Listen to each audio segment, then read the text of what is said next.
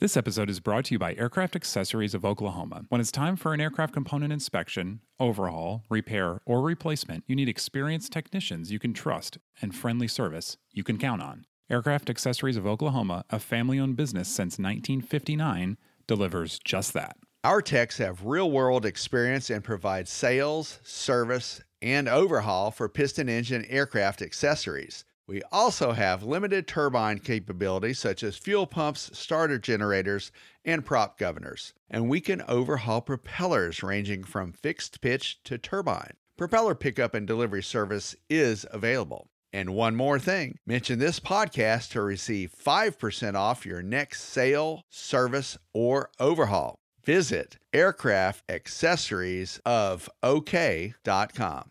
Hi, I'm Mike Bush. I'm Paul New. And I'm Colleen Sterling. Welcome to Ask the A&Ps from AOPA.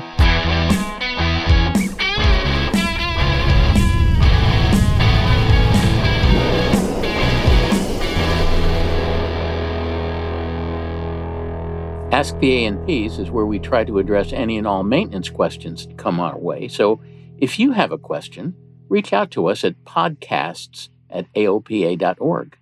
And if you like the show, subscribe on Google Podcast, Apple Podcasts, Spotify, or wherever you get your podcast. And please take a few minutes to tell us how we're doing. There's a survey link in the show description this month. We'd very much appreciate your feedback.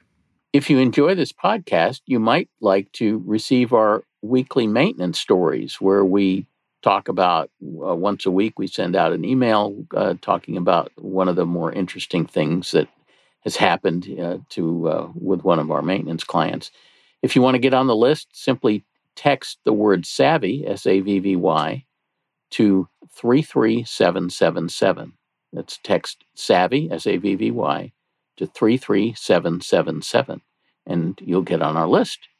I was bore scoping my cylinders this weekend because I'm doing a condition inspection on my Skybolt. And I have one cylinder that's low compression, obviously low compression. I can feel it when I pull the prop through. And I'm not rushing to pull the cylinder or anything like that, but I was looking for a nice smoking gun in there, and everything looks fine. There's no scoring on the side of the piston. There's a healthy amount of oil in the bottom, like all the other cylinders, I mean, the valves look fine. The valves move up and down smoothly. And so I'm like, well, I'm just going to record it and put it back together and go fly it and just keep an eye on it, But what I wanted to mention, though, was taking those darn pictures. You have to stand on your head sometimes with a bore scope and try to twist around. And sometimes I feel all bent up trying to just get that right angle. Why can't it be easier? Getting that little gooseneck in there and getting the lighting just right, and then trying to snap the picture on the... Wait. So, okay, you can't be complaining about a $200 bore scope because it wasn't so many years ago, we didn't even have bore scopes. So what'd you use? We didn't use anything. Mirror? Well, no kidding. So I had an optical borescope, but, we didn't have all this information about burn valves and all that kind of stuff. This is all relatively new. So in my worldview, even if it's a horrible thing to use this borescope, it's a phenomenal thing to use a borescope. Just don't ever get the borescope that has the monitor built in to the scope end. Because then you do, as you rotate the borescope, your picture rotates, and then you get all contorted. But, I like the ones where it displays on the computer that's sitting on top of the engine and rotate it all around. I practice checking my fillings and things like that. And, absolutely. Just trying to make sure I can get that right angle. But it just seems like the exhaust valve's always in the wrong spot, and I can't quite get that picture I want. You'll get it. Do 2 or 3 a day for a few months, and it'll fall right in there. We bore scoped one today, and I'm making sure that the owner's not anywhere close where he can hear me. So he took off yesterday with his brand new engine after I've put a couple of hours on it, and somehow forgot to push the mixture all the way in on that initial takeoff. And CHTs went to places they should never go. So we bore scoped it this morning just to make sure there weren't any holes in the pistons and all that. And fortunately, it was good. But we did that thing of getting we looked at all the cylinders, and we were mostly looking at piston tops. and then the top of the cylinder, looking for any transfer of aluminum or melted spots or rounded corners on the pistons and that kind of thing. But you just do a whole bunch. Okay. I'll get out there and practice. I tell you what you should do, because you have a school or you're at a school. They have cylinders sitting around with valves in them. Yeah. Put the scope in there where you can see on the other side and say, it kind of works like this, and here's how much angle you need on that. That's actually a great idea. Yeah, that would be. Wait. Yeah. Are we Paul recording had a this? Great idea. I want that recorded. I'm going to play it back for Helen. This is getting edited out, that part. Oh, Helen would. I don't want Helen to hear that. She'll never forgive me. Where is she? I think I don't have a way to record this. I came across a service instruction from Lycoming that said that you could blast the inside of your cylinder with walnut shells. Yeah. I'm thinking, oh my God. Yeah, that's a pretty famous service bulletin. Is it really? It's pretty ingenious. I don't know that. How do you get them out? Well, you suck them. So you have a vacuum on one like the exhaust port. You drop the exhaust, and then you're blowing the walnut shells in one end and sucking them out the other end. And I'm thinking, wow. We used to do this on the Rolls-Royce Dart engines we had on the Hawker Siddeley at the commuter airline I worked for. They would always do it at night. And they had a little funnel. The guy would crawl up on top of the engine while the thing was running and pour them in. And it would all blast out the tail. And it'd make like 40-foot long, big fire blast out the tail of the engine. We always, did it at 2:00 in the morning, and all the flight crews would come from there to watch. To watch. And lawn chairs and I don't think Lycoming wanted this walnut shell thing done while the engine was running. I think it's supposed to be done. It does say to disconnect the battery. It's way more dramatic. It's way more dramatic if the engine's running. I mean, I know they throw walnut shells into jet engines to clean the blades off. That's the same thing. That's what we were doing. Yeah, but I'd never heard it. I just happened across this. I had it in my collection of service instructions. I was like, wow, that's pretty psychedelic. I've never seen it done.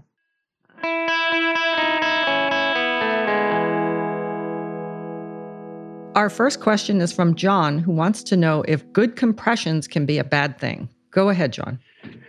Thank you, Colleen, and thank you for taking my question. I enjoy your podcast and I've learned a lot from them, especially your recurring theme that if it ain't broke, don't fix it. The Excel file I sent you shows the compressions from the logbook entries for the annuals of my 1977 Grumman Tiger over the past 11 years. The engine is a Lycoming 0360 A4K.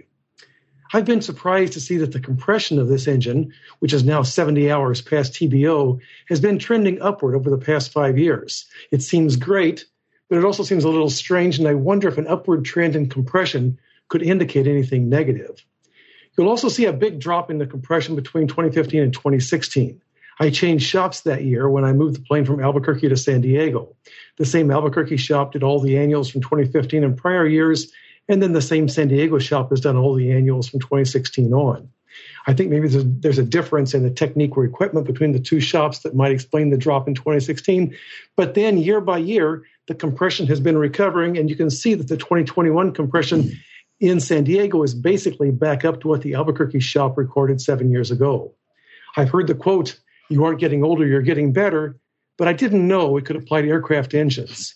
Do you think there's anything to be concerned about with this compression record? Self-healing, that's what it is. So I wish we could put error bars around all these numbers. Oh, right. Yeah. Let me point out a couple things. First of all, it is absolutely normal for compressions to gyrate wildly. The compression test is a terrible test with more noise than signal on it. I've got a wonderful PowerPoint slide that I use in some of my presentations that came from Continental Motors, where they were doing an endurance run on an IO 550 in their test cell. And every 50 hours, they would stop the engine to change the oil and do a compression test, and then they'd run it for another 50 hours in test cell. And they graphed out the compressions. And it was absolutely amazing. Over the I guess it was probably 300 hours that they ran this engine in the test cell at high power. The compression readings were all over the place. And this was a brand new engine. In addition to the test being fundamentally flawed and having a tremendous amount of noise on it, technique is extremely important. Different A&Ps are going to get different readings just because they manipulate the prop differently. It makes a huge difference whether the compression test is done hot or cold. In fact, in my airplane, which is a twin, I have 12 cylinders, and if I bring the airplane into the hangar right after a flight and start a compression test, the first cylinder I test is going to be hot. The 12th cylinder I test is going to be pretty close to ice cold. So I always try to test the worst ones first, but to cheat. To cheat. But it just, and then of course the gauges vary quite a bit, and that's why Continental doesn't give you a specific number to be the no-go threshold. Like Lycoming says 60, but Continental doesn't do that. They give you a master orifice tool, which is actually nowadays usually part of the compression tester itself, as the reference, because different gauges are going to have different no-go thresholds. So I just wouldn't obsess about these compression trends. They don't mean that much.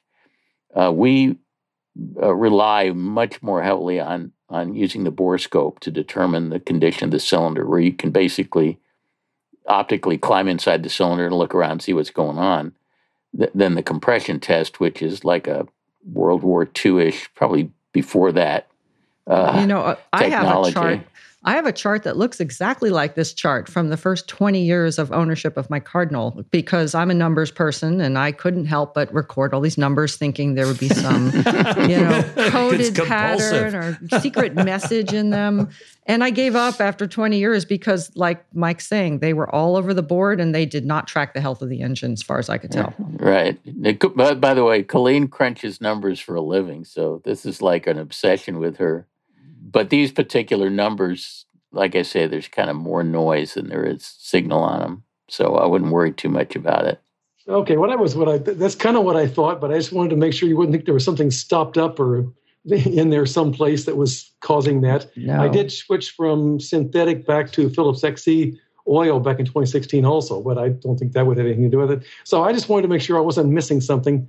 I had a 250 Comanche, serial number 317, for 14 years, and its compression steadily improved throughout its life. And around 2,000 hours or so, it was like 80 over 80 on all of them, which, there's no telling. The oil rings were probably completely packed. There's no way there was going to be any air get past those pistons. Just impossible. Well, thank you very much. I appreciate the comments, and I'll try to apply some more and do more frequent oil changes, and I won't worry about the compression, and I will take a look at the oil consumption year by year and see if there's any hints there. Yeah. Thanks for calling, John. Like seeing your data. Okay. Bye-bye. See ya. Bye-bye.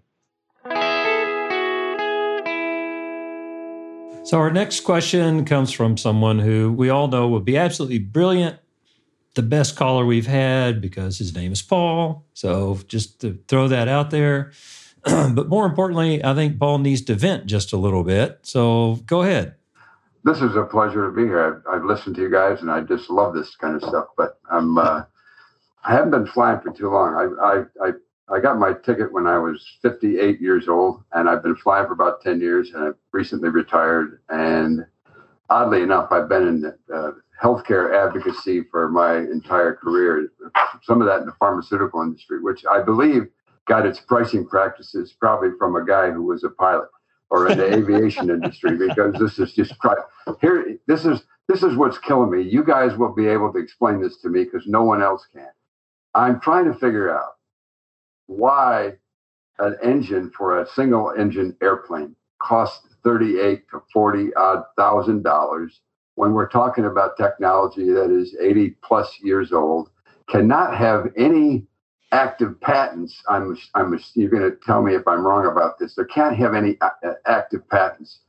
I just can't imagine why can't we do something simple like clone a Continental 0470 or whatever, you clone it, manufacture it, put it together, and get it certified and sell it at a decent discount, and all live happily ever after. I mean, pharmaceutical industry, I mean, we make drugs based on cloning technology. I mean, since 1986, all the manufacturer has to do is to demonstrate that they can make a pill that is within 20% bioequivalency of the standard, and they can sell it for whatever discount they want to sell it. But with aircraft engines and everything related to aircraft, it doesn't seem to be possible. If I could find people at the airport tell me, oh, it's got to do with liability, and I can't believe that. But I'm thinking, if somebody would at least give me a reasonable explanation why this is so, I would get over it. But no, I'm not over it. No, you won't. You're not going to get over it. None of us have. Yeah. We're not going to get over it. You know, what you're suggesting has been done. The thing is that it doesn't lower the price any, because the reason these aircraft engines are so expensive, there's really, I think, three elements that go into it. One is that it is extremely expensive to get an engine FAA certified. It takes years. It takes millions of dollars. And so anybody who goes through that agony, first of all, has to be very well financed, and then they have to recover all of those costs in part of the engine. The second reason is that the production rate on these things is very, very low. It's a very tiny market. If you ever go visit the Lycoming factory, the Continental factory, I mean, you'd be amazed. There's like no automation anywhere. It's all done by hand. It's very small volume. And then the third, and I know you discounted this, but you shouldn't, is the extremely high cost of liability insurance that these guys have to carry because they're getting sued right and left. And this has gotten significantly worse since the mid-90s when Congress passed the General Aviation Revitalization Act, which put an 18-year statute of limitations, basically, they call it a statute of repose, on product liability, which took the aircraft manufacturers off the hook on most of the fleet because most of the airplanes we fly are pretty old. So all the lawsuits are now redirected towards the engine manufacturers and everybody else who makes parts for the airplane, and even maintenance shops, because you can't sue Cessna or Piper or Mooney or anybody anymore unless the airplane's like really, really new, less than 18 years old. So the cost of product liability is huge, and I've gotten to sort of see this up close and personal because I do some expert witness work in litigation. I've done defense work for Continental and for Ram Aircraft and a number of people in the engine business. They just get sued right and left. It doesn't matter whether it's their fault. Most accidents are pilot error, but it's the hardware guys that always get sued. And now it's much more likely to be the engine manufacturer than the airframe manufacturer because of GARA. So I think those three elements, the extremely high cost of certification, the very, very low production rate, and the extremely high cost of protecting yourself against product liability all add up to these ridiculous prices that we pay for this stuff. Just to give you an idea about volume, and certification is crazy. Even if Continental wants to put a different bolt in a case half, they have to go through a whole experiment, in other words, to prove that bolt is okay. Even if it's a better bolt, they can't just say this is a better bolt. They usually have to put it in situation and prove that it's a better bolt on an engine. And that's hugely expensive. But in Tennessee, we have car manufacturers just right down the road in Nashville. And I'm pretty certain that if you count all of the blue cars that they make this week, will exceed the total number of aircraft and aircraft engines built in the world this year. And that it's huge. It's just a huge difference. So all the setup cost to build that one engine or a cylinder or an exhaust valve, whatever it is, doesn't get spread over hundreds of thousands of components. It gets spread over thousands of components. It's a completely different world. And there are some providers like Grove Brakes and Gears or Whirlwind Props that are choosing to do new designs, but they're sticking with the experimental world because the certification just doesn't interest them at all. They could never recover their costs. Right. And in the experimental world, there are really cheap engines, Aero Vs and stuff like that were built strictly for experimental market and never are going to be certified. And they're just a whole lot less expensive. They're not going to be as inexpensive as car engines typically, because it's a low volume market. But at least they get rid of the certification burden. Just compare like a Dynon flight, display, a glass cockpit display, experimental versus certified. They're starting to certify some of these systems, but the price difference, if you just go to Aircraft Spruce and look at the certified versus the not certified version, we're talking 2 to 3 times as expensive for the certified part, and they're pretty much the same part. Yeah, the certification process is mind-bogglingly slow and expensive and bureaucratic, and it's just really horrible. Well, isn't that? I mean, if you want to do, I mean, first of all, this is like a chicken and an egg thing. Like, I think you can't get a cheap engine because you don't sell enough of them, or you can't get a reasonably priced engine because you don't sell enough of them. If you made enough of them, you could sell them for less on a higher volume. This is a big kind of a crapshoot, I think. But also focusing on certification review. I mean, which is more critical, or which is more likely to result in a consumer fatality? A defective medication or a defective airplane engine? Even whether or not, I'm not talking about this from a liability perspective. I'm talking about it from a regulatory perspective, to say, all right, we can clone computers, we can clone drugs, we can clone things that if they go bad, the results are catastrophic. I mean, you could have entire tens of thousands of people affected by a defective medication. If the bioequivalence is twice what it's supposed to be, people have all sorts of adverse reactions, and the lawsuits escalate and everything else. But the certification standard through the FDA is relatively straightforward. I mean, when I was in the industry, we pushed for what was called a government standards defense, that if you did what the government required in order for it to be certified, you'd be essentially immune from punitive damages, not compensatory damage, but punitive damages. So it got some, it's a hard fight to win. But it seems to me that the battle here to be won is with the certification process, because in every other industry, to me, it seems that there's a lot more at stake, at least in the number of lives affected. But the regulatory process is not as wildly expensive and circuitous as in aviation. Well, Paul, there's the good news is that the FAA has actually been moving in the right direction in a lot of areas. They did a massive overhaul of Part 23 to make it easier to certify new airframes and to allow more innovation, things like electric planes and stuff, which weren't even part of the certification regs before the overhaul. They've made a real effort to streamline the certification of non-critical avionics. And a lot of experimental stuff is now starting to get certified because they've simplified things. The place that they have done absolutely no simplification is Part 33, which is the certification of engines. That's an ancient set of regs that hasn't been changed for a long, long time. It's long overdue. I assume the FAA will eventually get to it. They almost have to, because we're getting into an era where we're going to be starting to have things like electric propulsion and hybrid systems, and Part 33 just doesn't cover that stuff. It only covers piston and turbine. Yeah. Well, I appreciate your time. This has been very helpful to me. Well, interesting insights. Helpful, but not encouraging. A little venting is good once in a while. Yeah, it is. I feel better already. Thanks, Mike. Not more encouraged. All right. It was good to talk to you, Paul. Thanks for calling. Thanks a lot. Bye-bye. Yeah, bye-bye.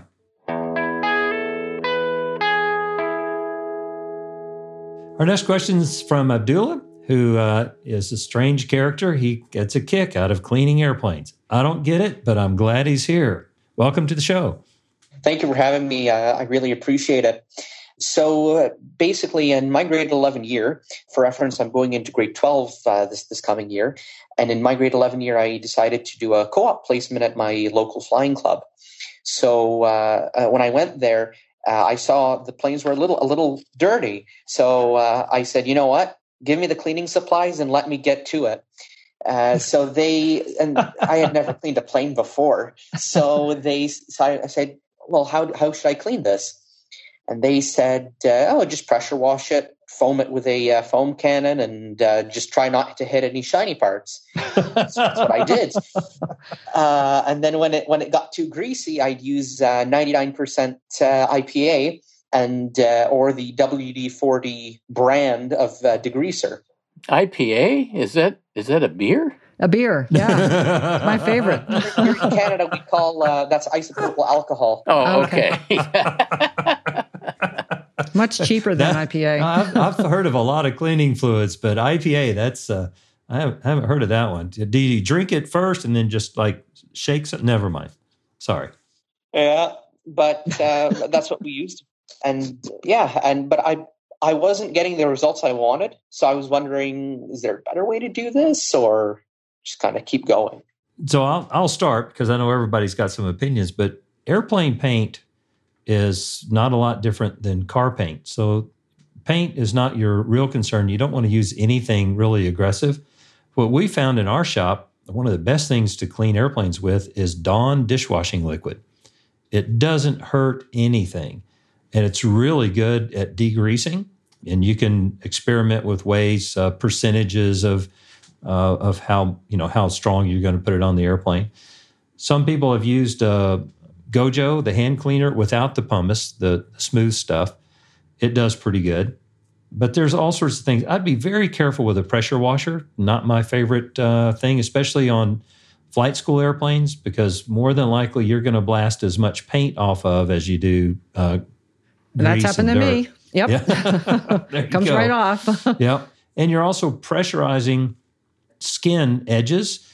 Whatever gunk you're spraying off, depending on the angle that your pressure washer is, you're pressurizing gunk in between the skins.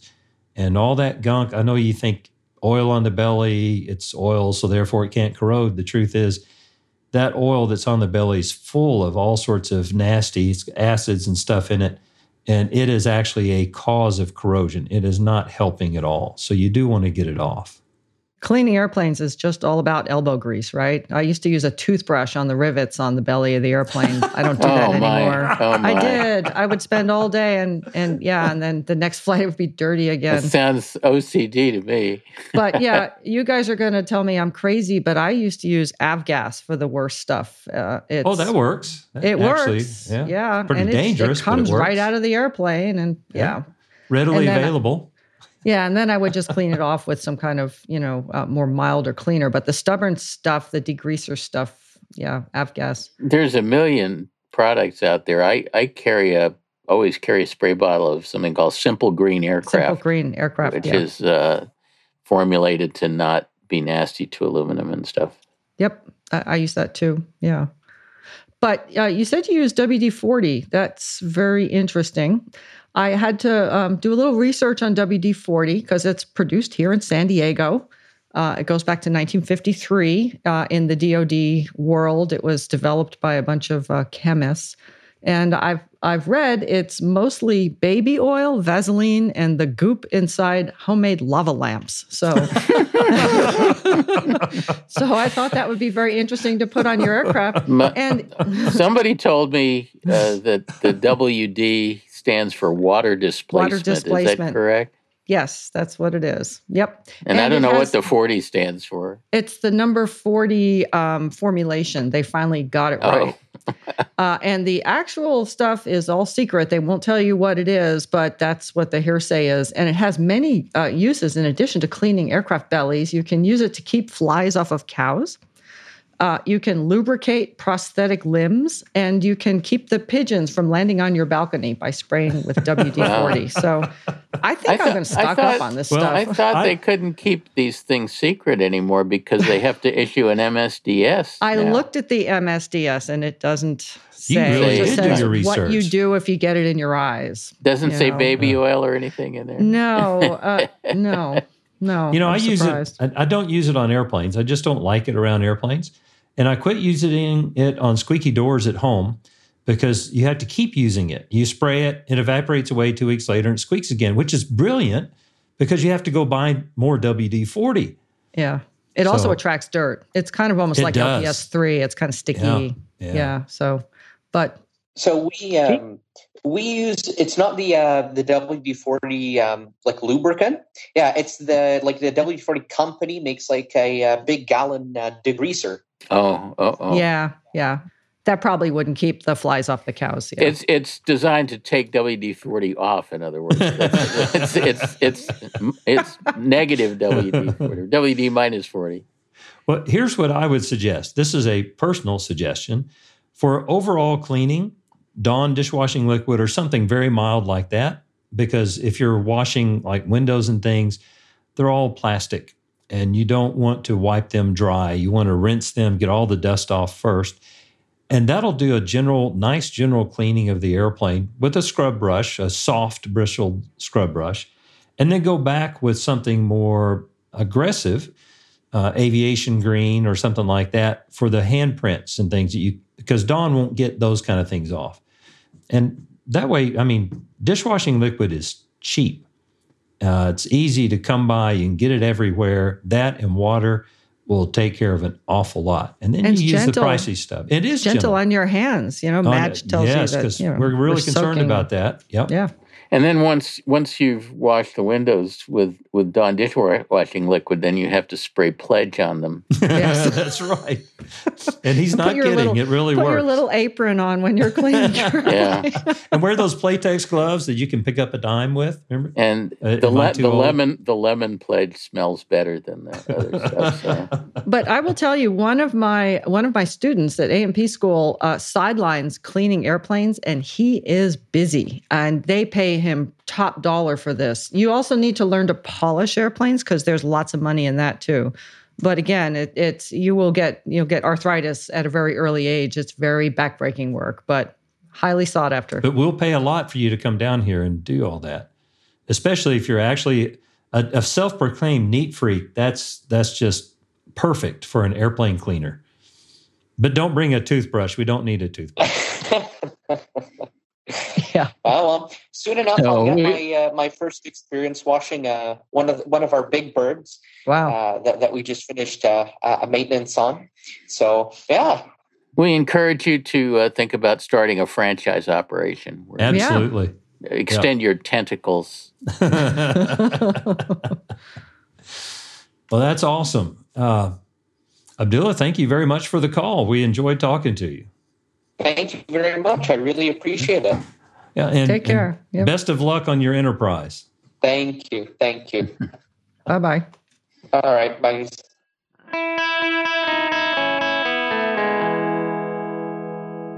Our next question is from Bob, who just wants to fly at 2,500 RPM. Welcome to the show, Bob. What you got? Well, thank you very much. And thanks for having me on. I fly a 0360 Superior 0360 powered Long Easy. And for the last couple of years, we've been chasing a problem. It's something that we get around, but at 2,500 RPM, the engine just runs kind of rough. If you add power, it kind of lags before it kind of like catches on and speeds up. It flies beautifully at 2,450. It flies great at 2,600, which has been my solution for the last couple of years. But we've tried pretty much everything. We redid the fuel system. I run, it's got about 450 hours since new. I have dual electronic ignitions. And other than that, it's that one problem, it's never had any other problems with it. And I'm kind of wondering, am I a unicorn, or is this something that kind of happens with these engines? people have said, well, maybe it's the butterfly valve position that's creating turbulence. I mean, we've kind of tried everything else. The timing's good, compression's good, everything. So that's my question. Am I a unicorn? I don't see a horn. No, but I see the title of a podcast. No, Yes. I'm trying to understand. Is this a vibration problem? No, I mean, not really. It's more of a kind of like a rough running, almost like it feels when you lean it excessively, but you're not lean. So, in my case, I'm a Savvy Aviation Pro user. And so, Oh, that's what I was going to ask you. If you have data. engine monitor data, we would like to see that, particularly if you can do a test flight and very slowly move the RPM through the range so that we can see the onset and the outset or something of roughness. But it would be very interesting to look at the engine monitor data and see if there's some sort of combustion anomaly that's going on there. okay, I have a G3X and I have the full monitoring. I upload my data to your service. For about the last couple months, I started it. So I've got great. huge amounts of data, but nothing really shows up much in the data. I've had you run the detailed analysis, and nothing really shows up. But it's just kind of rough, and like I said, if nothing shows up in the data, that just brings me back to a suspicion that it's not a combustion issue. Because if it was, it would show up in EGTs or something. And I'm just wondering whether it's some kind of a resonance issue at that particular RPM.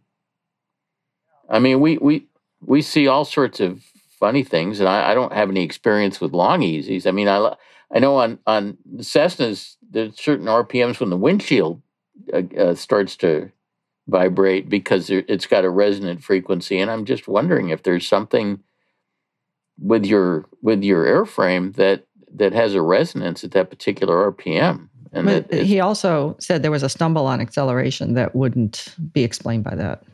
Yeah, if you're at 2,500 and you add power, it won't move, and then all of a sudden it'll kind of take off.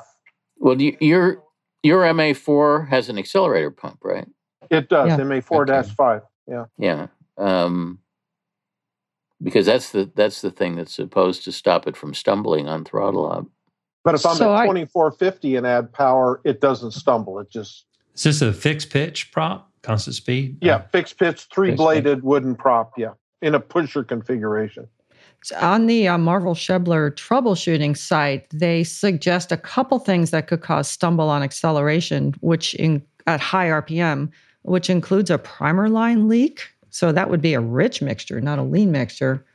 Also, they said something very odd, and I'm not really sure. It said the pump, the linkage might be misaligned. Is that like the rod end that is connected to the throttle? I'm not really sure what that means.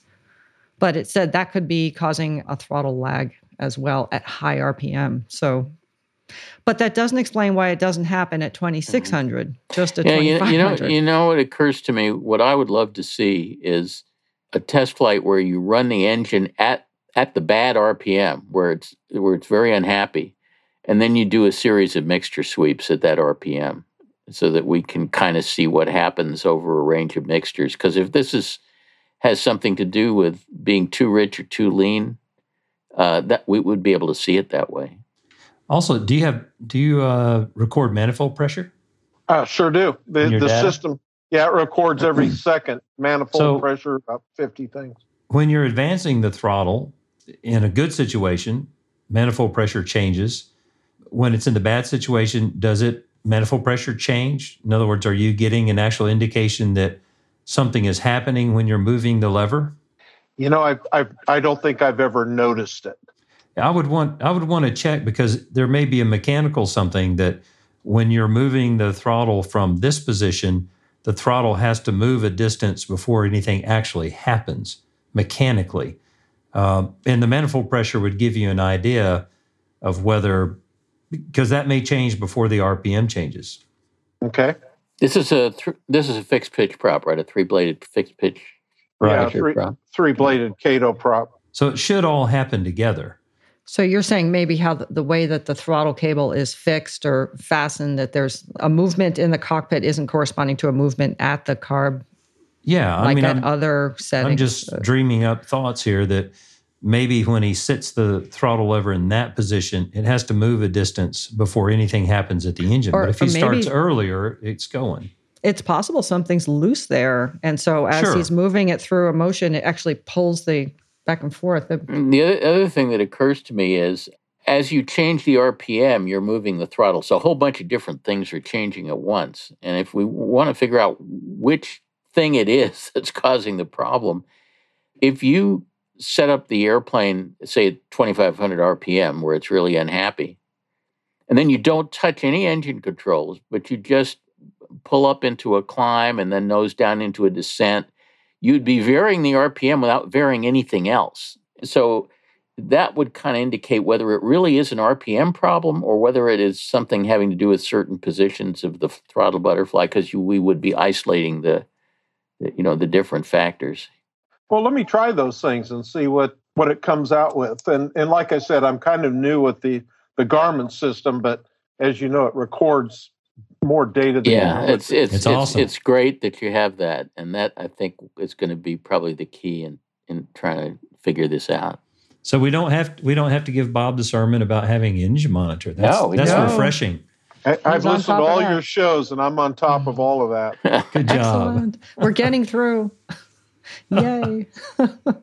Well, that was great. Yeah, I'd love to hear what you find, Bob. We definitely would love to have you come back and fill us in. Sure. I'll give it a shot and see what happens. Okay. All right. Well, be safe out there. And thanks so much for your question. That was very interesting. Well, thanks. Yeah. See you, Bob. Bye-bye. So our next question comes from Robert. It's my favorite question of the day because it's a single sentence question. I don't know that we've ever had a single sentence question. So Robert, go ahead. Give us this really short, people say, I have a quick question for you, implying that the answer is going to be quick, but this is actually a quick question. So go for it. All right. Thank you, guys. I really enjoy the show. I have a Cherokee 140 that my wife and I enjoy flying out of Winter Haven here. So I could use some help on finding out how and when I should use the split switch, master switch. My dad used to fly out of Winter Haven a number of years ago. That's a cool place to be. So the split switch, it's designed so that if you turn on the alternator, it forces the battery to come on with it because the alternator needs the battery to properly function. But you can turn the battery on by itself, or if they're both on, you can turn the alternator off and just run on the battery. So it's a way to isolate. Aircraft alternators, unlike cars have the regulator built into the alternator, whereas aircraft alternators, the regulator is separate. The regulator is typically mounted on the firewall somewhere, just two separate components. So the one camp says leave the alternator turned off during start, because if the alternator is rotating and energized, it's creating a drag on the engine, just like back in school when you had that hand crank and you were turning the generator to light up the light bulbs. Do you remember that? And it's really hard to crank. So that's one view. The other view is just leave it on, start the engine. If the starter motor can't handle it, you got a starting problem. I know there's a lot of debate about which way it should be done. In practicality and in daily operation, I don't think it makes any difference in what you do, except that if you use the split switch and leave the alternator off during start, there's about a 70% probability that you will forget to turn on the other side of that switch when you take off. So my recommendation on your airplane, turn them both on at once and don't worry about it. I concur. There are two times that I would consider starting the airplane with the alternator off, the battery on, the alternator off.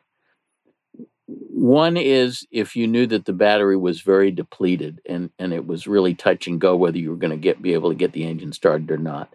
when you turn on the alternator field, it's going to draw somewhere between 1 and 2 amps, which is normally not an issue.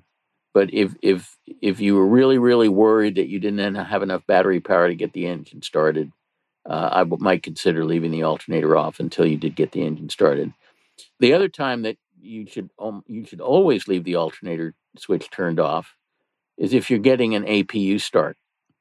If you have external power connected to the airplane, because let's say the battery really did get so low that you can't start.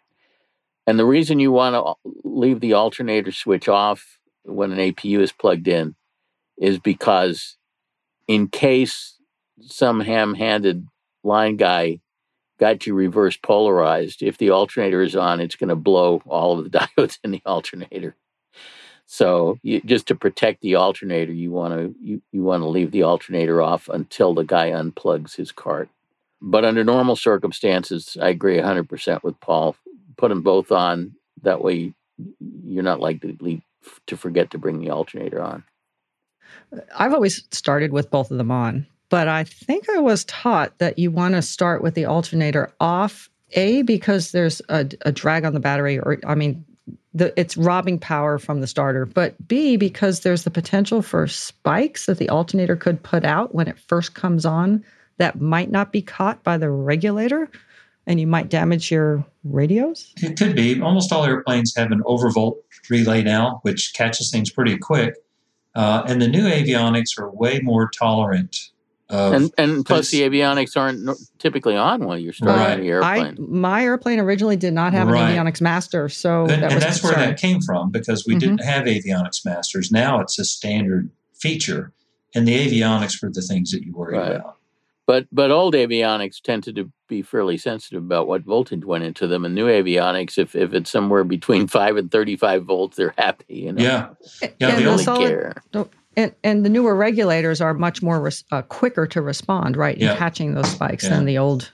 We used to the old vibrating contact one, the vibrating contact carbon pile or whatever. Yeah. So back in my avionics days, we used to do a lot of power supply repairs on transponders just for this very reason. Not usually at startup. Mostly it was at shutdown, because you'd have fields built up in coils.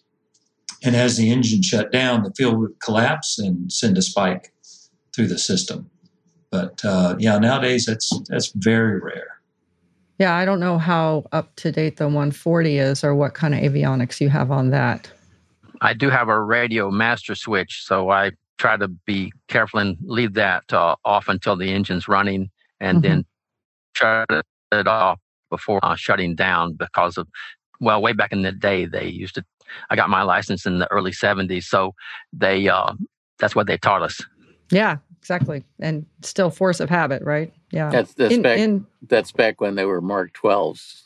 Yeah, Mark 12s. With vacuum tubes. That's right.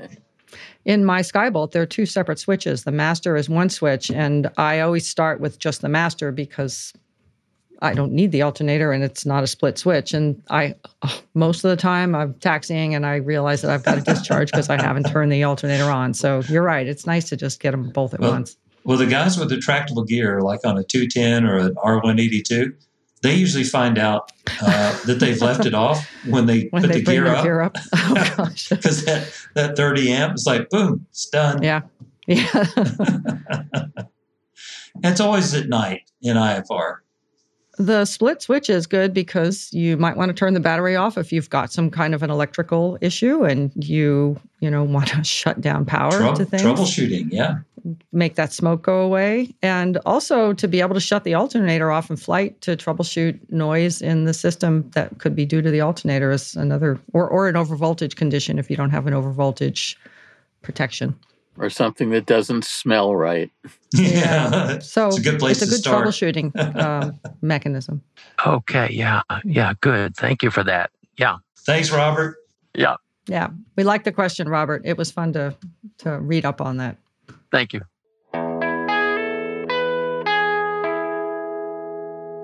Well, that's a wrap on another week. We know a lot more about maintenance than podcasting, so we would love to hear from you. Give us your ideas on what you would like us to discuss. Send your questions and comments to podcasts@aopa.org. Take the survey at the link in the description as well. Fly safely and have fun, and we'll see you next time. See ya. Bye.